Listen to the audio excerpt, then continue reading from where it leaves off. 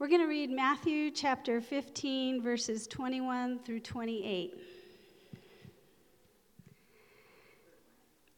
And Jesus went away from there and withdrew to the district of Tyre and Sidon. And behold, a Canaanite woman from that region came out and was crying, "Have mercy on me, O Lord, Son of David. My daughter is severely oppressed by a demon." But he did not answer her a word.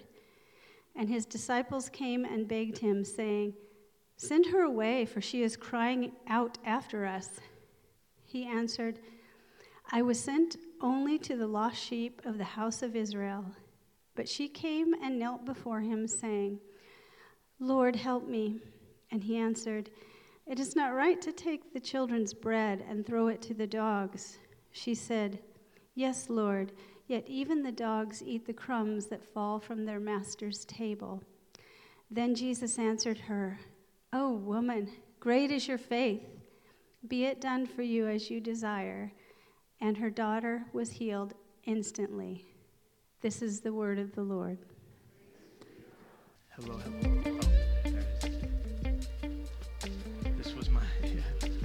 is. This has been my dream to come up to this music right here. This is it.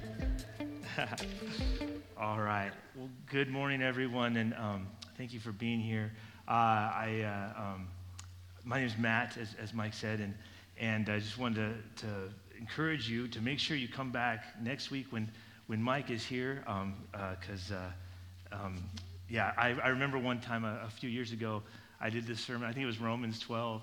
And the next week, Travis did the exact same passage again, and I took that as it must have been really important, but I wondered if it was just so bad that they had to do it again. So please come back next week.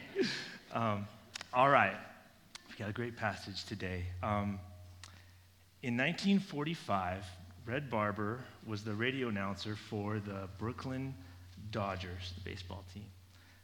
He was from Mississippi originally, but he had made his way to Brooklyn, and he was admired and treasured as a baseball announcer. One day that year, he was called into the office of the part owner and general manager, a man named Branch Rickey. Branch Rickey shocked Red when he told him he was going to sign a black player to play for the Dodgers to start desegregating the game. No black player had ever been allowed to play in the major leagues, and Branch Rickey thought this was the time to do it. He'd wanted to do it forever, and this was the time. But this did not sit well with Red. He'd grown up, because of where he grew up, he struggled with seeing black people as being equal to white people, and he didn't know what to do, and he didn't like the idea. He said he went home that night and told his wife that he thought he had to quit. Red said that Rickey had given him the opportunity to have time to examine himself, to see if he could call the game appropriately with a black player on the team, or to quit. His wife told him to think about it a little longer, and eventually he decided to stay. Oh, sorry. There's Jackie Robinson, the best. He remembers later that year that Rickey had found the player he was looking for, Jackie Robinson. Jackie Robinson was a talented athlete, but he also was strong in character and determination. Rickey believed he was the right man to be the first to break the color barrier in baseball. Red Barber says he remembers Jackie Robinson coming to meet Branch Rickey for the first time. Rickey told Robinson he wanted to sign him, but he told him that this was only going to work one way. Robinson was going to have to endure the worst kinds of abuse wherever he went. He was going to not be accepted. He was not going to be accepted by his teammates. He was going to be called the foulest names by fans and opposing teams. Pitchers were going to throw at his head. Base runners were going to slide with their cleats up high to spike him in the shins. He was going to receive death threats, and all this happened. And Rickey said, "And you will have to accept that. You will have to take it all and not respond for 3 years. You will have to give it 3 years of no fighting back." And Red Barber says that is exactly what Jackie Robinson did. He said Jackie Robinson was a great player, but the greatest thing about him was not his statistics. The greatest thing about Jackie Robinson was that being a spiritual man, he turned the other cheek and did not fight back. After watching and working with Jackie Robinson, Red Barber, so this is him with Jackie Robinson, Red Barber had this to say: "I had to change my outlook on race. Being raised in the South, I had to begin thinking differently.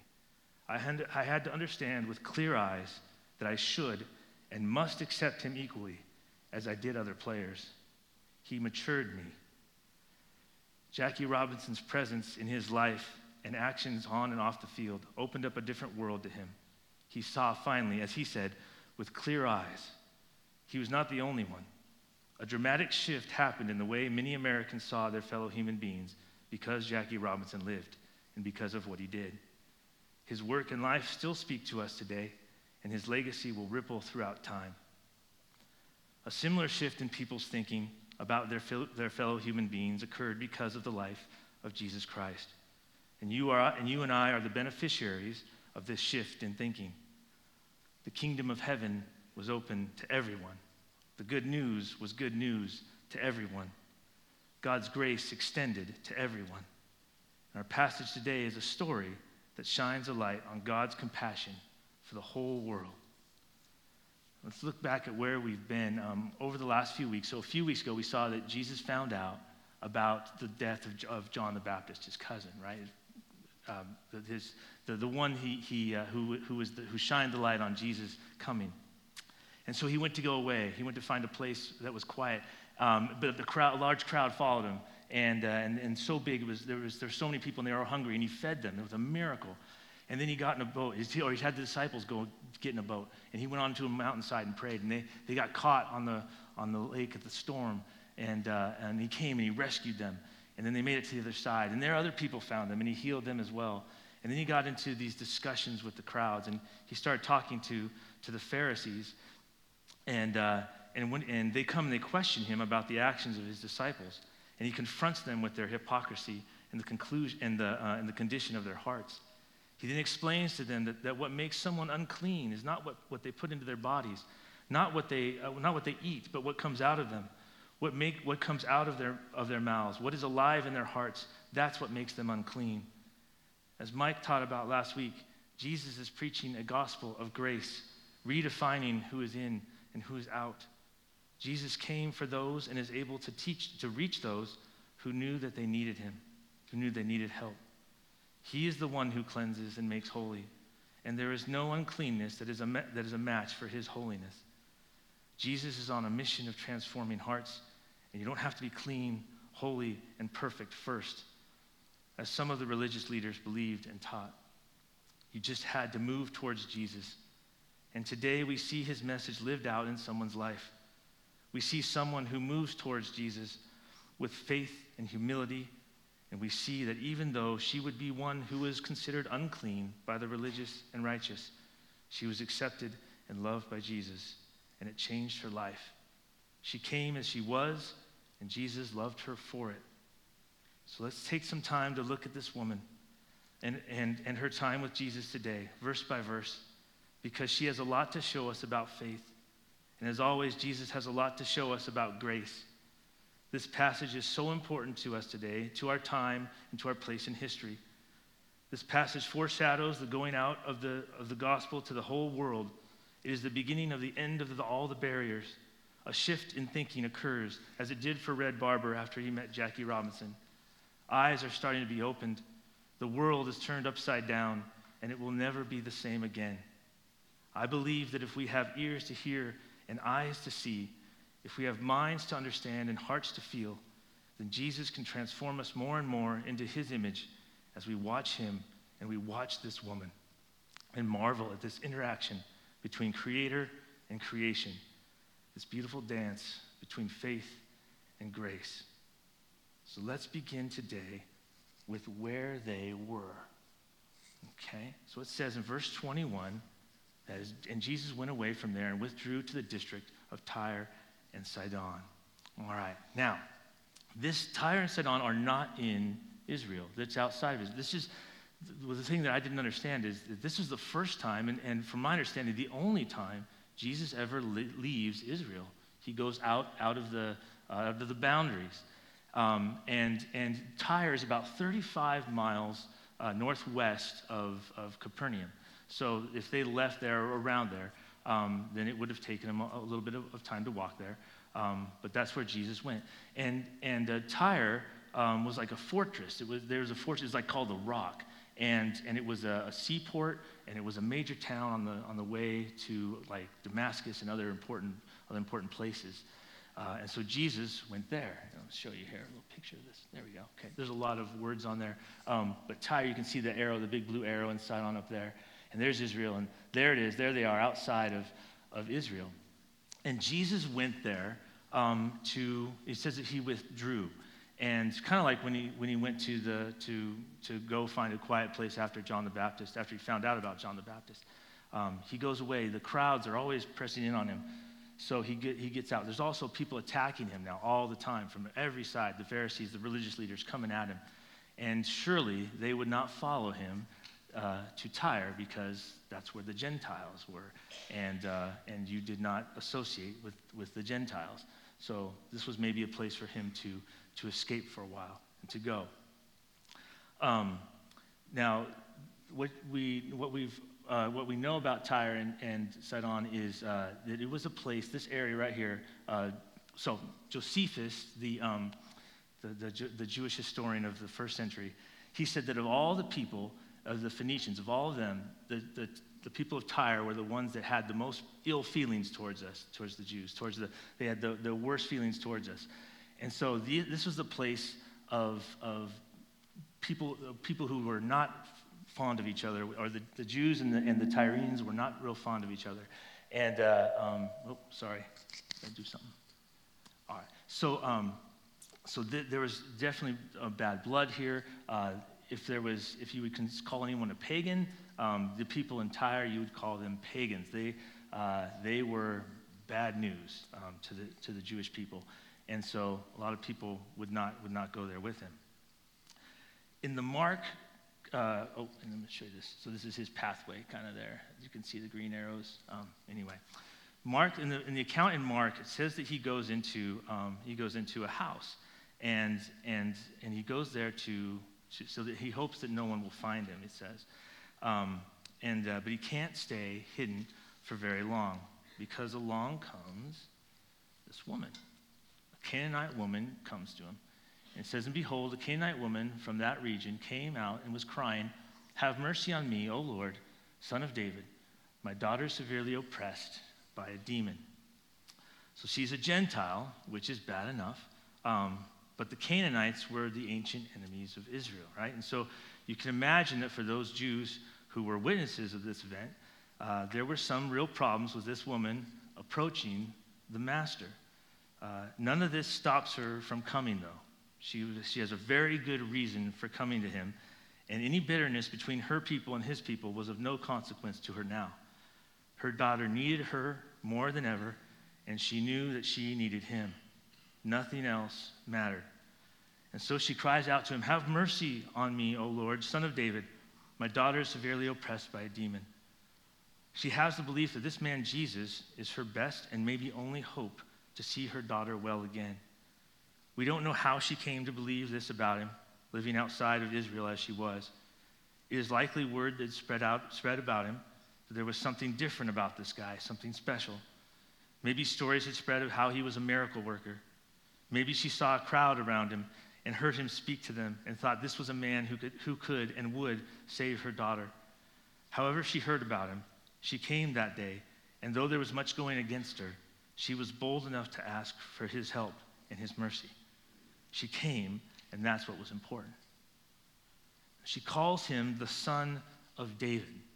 And this is the title for the coming Messiah. The Savior would be a descendant of King David. This is very important. It's a very important and weighty title. It wasn't just thrown around by the Jewish people, but here she is, a Gentile, putting it out there, calling him the Son of David. Did she know what she was talking about? Did she understand what that title really meant? Did she know who David really was, or which David it was? Did she just hear other people calling this man the Son of David and thought, that's what I should do too? It's not clear why she did it, but I think the important thing is that she comes to him in the best way that she knows how. She honors him and has this deep respect for him. Maybe she doesn't know all the right things to say, and maybe she's been on the outside of where he has been, but she comes now anyway. And Jesus does not answer her right away. We're not told his reasoning for not saying anything, but based on what we've seen him do in the past, and the fact that we know what he's about to do for this woman in just a few moments, we know that there's a good reason for it. Perhaps he recognizes that she is calling him a title that is foreign to her, and he wants her to get to a place where she is more genuine, where she doesn't feel like she has to say the right words, but just asks as a child would ask a parent. Maybe he wants to see if she will keep asking, if she will stick with it. Is she just out there to get something from someone like a magician? Or does she really believe he is the Son of David, the Son of God, the Messiah? We don't know why he is silent, but we know that he is good. He has shown us that in Scripture and in our own lives. This woman could take his silence as a sign of his indifference, as perhaps we have done when he is silent with us. But she doesn't. She persists. And in doing so, she shows him what she believes. And maybe Jesus is silent because he wanted to see how his disciples would respond to her, give them a chance to minister to this pagan woman. If he was giving his disciples an opportunity to minister, he must have been pretty disappointed by their reaction. They tried to get him to send her away after she keeps crying out. Now maybe they were tired and they didn't have anything to give at that moment. That might be the case. Or maybe they wanted to send her away because she was not Jewish, and they didn't feel like she should get any help from him. Maybe that attitude towards Gentiles is so heavily ingrained in them that they just couldn't get past it, even when someone who is clearly in pain and need is right in front of them. We would hope that mercy and grace would triumph over differences, but we know that often they don't. It's hard to let go of things we have believed for so long, even if the right thing is clear as day. The Pharisees held on to their traditions to the point where they could not walk away from them, even when it meant shunning others or rejecting their Messiah. The disciples had deep-seated beliefs too, that God was for them, for Israel, and everyone else who was on the outside looking in. Jesus had clearly shown them grace and mercy, and accepted them even when they knew they were sinners. But they couldn't see that grace and mercy extending to Gentiles. That was incomprehensible for them. She was out of luck, and now she was just bothering them, so she must be sent away. But Jesus doesn't address them directly. Instead, he talks to the woman for the first time. And it's not probably what she was hoping for. He answered, "I was sent only to the lost sheep of the house of Israel." And she was not in that house. So was she out of luck? Why does Jesus say this? Again, we know what's about to happen, and we know what he is going to do on the cross. So why does he say this? It doesn't sound right. I think there are a couple of reasons why he says this. Number one, he is stating that Israel was a priority to him. God had made covenants with Israel, with Abraham, Jacob, Moses, David. They were his people, and he was their God. It was through them that God issued his law. It was through them that he had given his word. The Messiah would come through them. In Deuteronomy, he calls them his special treasure, a holy people, and his chosen people. In John 4, when he's talking to the woman at the well, he says that salvation comes from the Jews. They are clearly important to him, and Jesus' ministry must start with them. His rescue mission comes through Israel, and so they are a priority to him. Number two, he's showing that he is fulfilling prophecy. God refers to Israel as his lost sheep in Jeremiah 56. Throughout the Old Testament, the Messiah was described as the one who would gather those lost sheep like a shepherd. Jesus reveals himself to be that shepherd, the shepherd of Israel, and to be their Messiah. Number three, perhaps he was testing the woman's faith. God does this in the Bible, right? He famously tested Abraham and Job, for instance. And Jesus, he does this, right? And in John's account of the feeding of the 5,000, he asked Philip, "Where shall we buy bread for these people to eat?" And John writes, he asked this only to test him, for he already had in mind what he was going to do. And when the rich young ruler, if you remember him, comes to him, the young man calls him good And Jesus replies, "Why do you call me good? Only God is good." And it's as if he's trying to get the young man to connect the dots himself. Okay. So he tests her here a little. She has approached him, so he knows she has some faith, but she has called him the Son of David. And again, perhaps this is foreign to her. His statement here gets her to a more genuine and passionate expression of her faith in him. And the woman kneels before him and pleads with him. And he recognizes her devotion and her persistence. And he gives her one more test. I believe he sees something in her here, and he wants others to see it too. And so he says this. Oh, we lose it.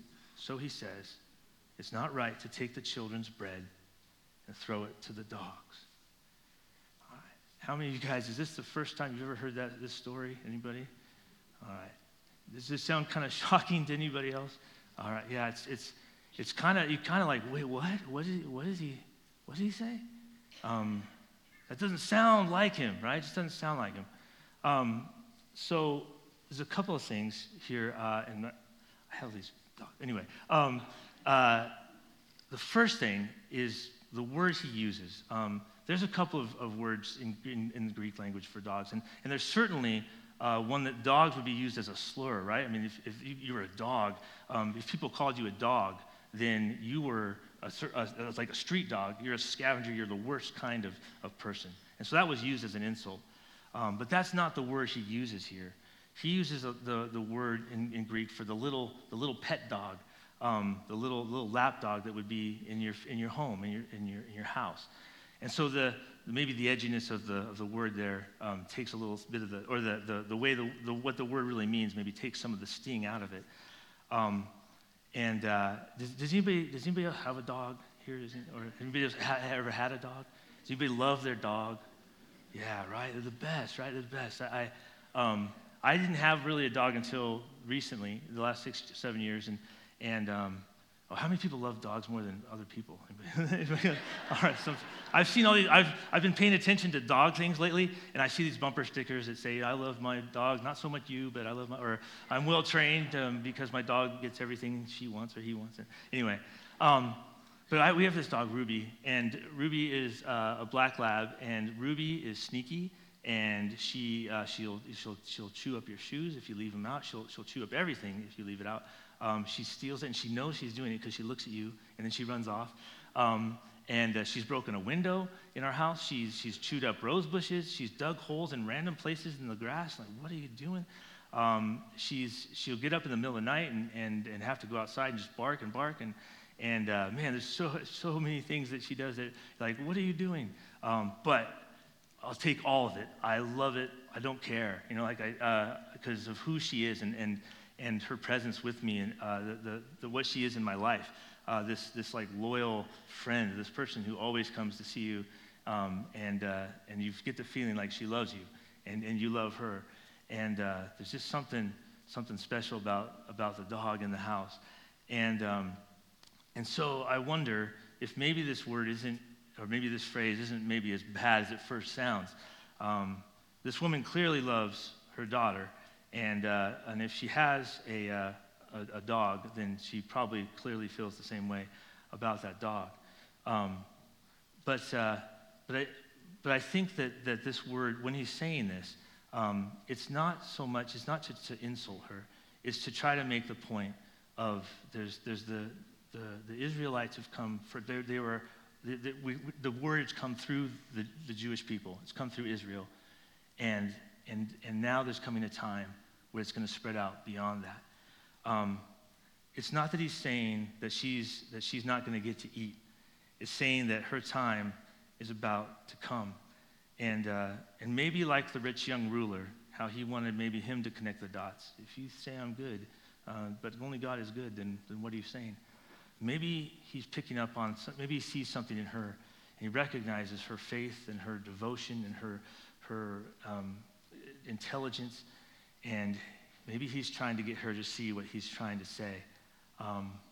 Maybe he's trying to help her to recognize that he's not saying that I'm like a dog. He's saying that I'm not getting to eat yet, And she comes up with this clever thing. She comes up with this thing that I think that he was hoping for. And she says to him, "Yes, Lord, yet even the dogs eat the crumbs that fall from their master's table." Now, first of all, a truer statement has never, ever been spoken. Oh, there's some dogs. Yeah, there they are.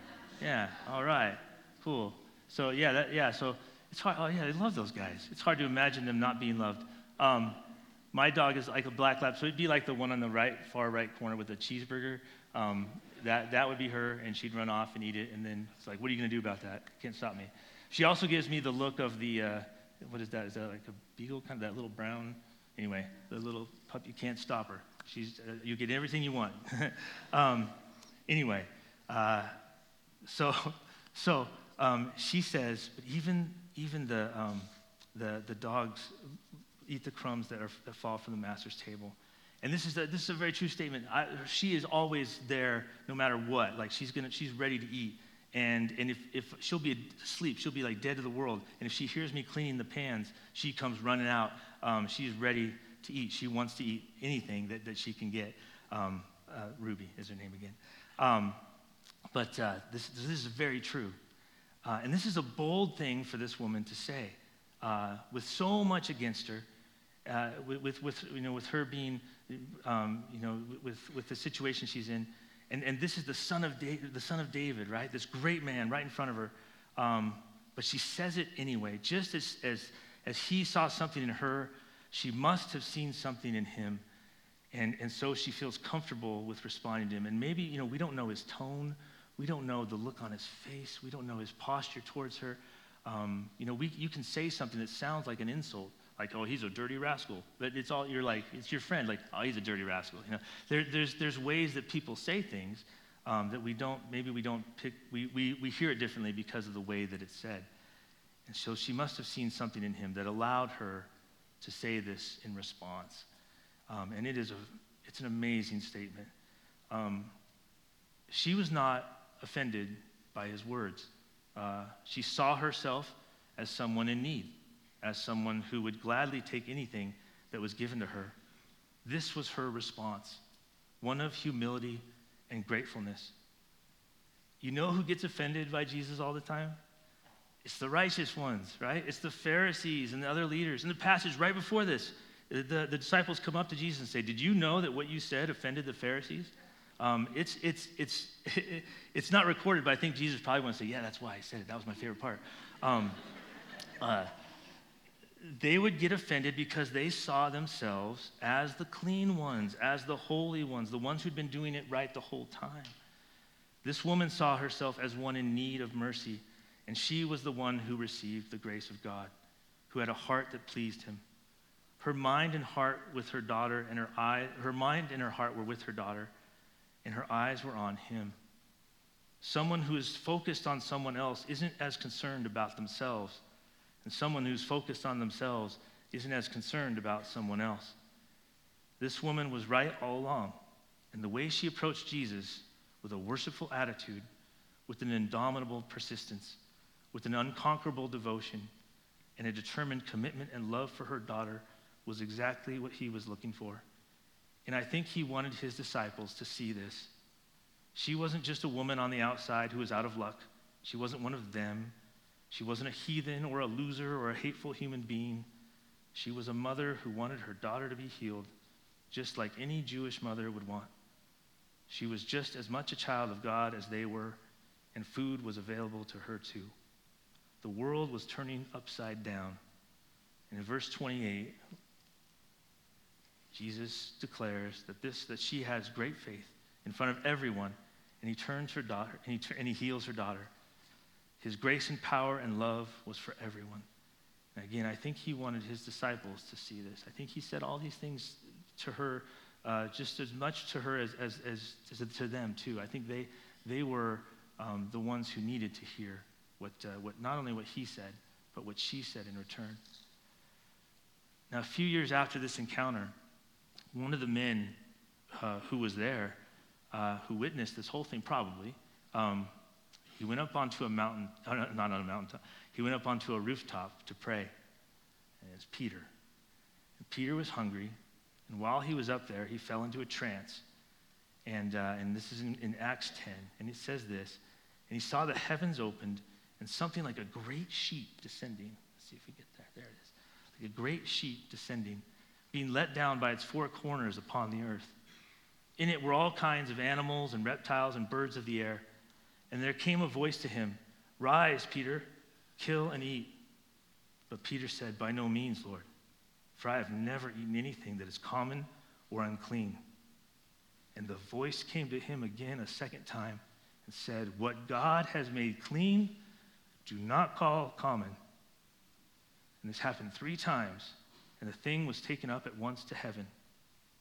Now while Peter was inwardly perplexed as to what the vision he had seen might mean, behold, the men who were sent by Cornelius, having made inquiry for Simon's house, stood at the gate and called out to ask whether Simon who was called Peter was lodging there. And while Peter was pondering the vision, the Spirit said to him, "Behold, 3 men are looking for you. Rise and go down and accompany them without hesitation, for I have sent them." So he sent these Gentile men who've come from this other Gentile to come find Peter and to bring him to this man's house. And Peter goes with them, and they take him to Cornelius' house. And he's a Gentile, but Peter enters his house anyway. And he says, "You are well aware that it is against our law for a Jew to associate with a Gentile or to visit them. But God has shown me that I should not call any man impure or unclean." And then he says, "I now realize how true it is that God does not show favoritism, but accepts everyone from every nation who fear him and do what is right." And later, he is questioned about meeting with them by the church leaders, and he says, "If God gave them the same gift as he gave us, who believed in the Lord Jesus Christ, who was I to think that I could oppose God?" The world turned upside down. It would never be the same again. I was struck by that last verse. If God gave them what he gave us, and that was still the thinking at the time in the church. There was them, and there was us. I heard a song once, and it's by U2, and they say over and over and over again, there is no them. There is no them. There's only us. There's only us. And what a wonderful place to get to. If we can see the world that way, that my us circle becomes bigger and bigger, and my them circle becomes smaller and smaller. There is no them. There's only us. We're all in it together. We can all make it through because of the grace of our Lord Jesus Christ. May we all be the little dogs, happy to get any crumbs that fall our way. Maybe sometimes we'll even get a cheeseburger that'll come our way. And so I ask myself, can I be more like this woman? Am I willing to accept even the crumbs? Not just accept them, but revel in them. See them as the gift from God that they are. Am I persistent in my prayers like she was? And do I keep my eyes on him? Do I understand that I am always someone who needs him? That I was on the outside and he has brought me on the inside? That I was unclean and common and he has made me clean? And can I be more like Jesus? Are there people who I consider as being them? And can I see the us in those people more and more? Am I willing to enter into their world and see them more for who they really are and recognize that we share the same need for grace and mercy? Will I let him work in my heart so that I can treat them as he would treat them? In a little bit here, we're gonna have communion, and on the night before he was crucified, Jesus was in the upper room with his disciples, and he took the bread and he broke it and he said, "This is my body broken for you. Do this in remembrance of me. When you eat this, remember me. Remember what has been done for you." And he took the wine and he poured it and he said, "This is my blood poured out for you. Do this when you drink this. Remember me. Do this in remembrance of me." And on most Sundays we do this here, and please come forward. Or there's stations in the back, stations in the front. If that is something that you would like to do, if you don't know what that is, or you don't, that's not something you believe in right now, please do not feel like you should do that or you have to do that. This is for those who who would like to remember and who believe and recognize the grace that's been poured out for them in Jesus on the cross. So we'll do that in just a second. Would you pray with me?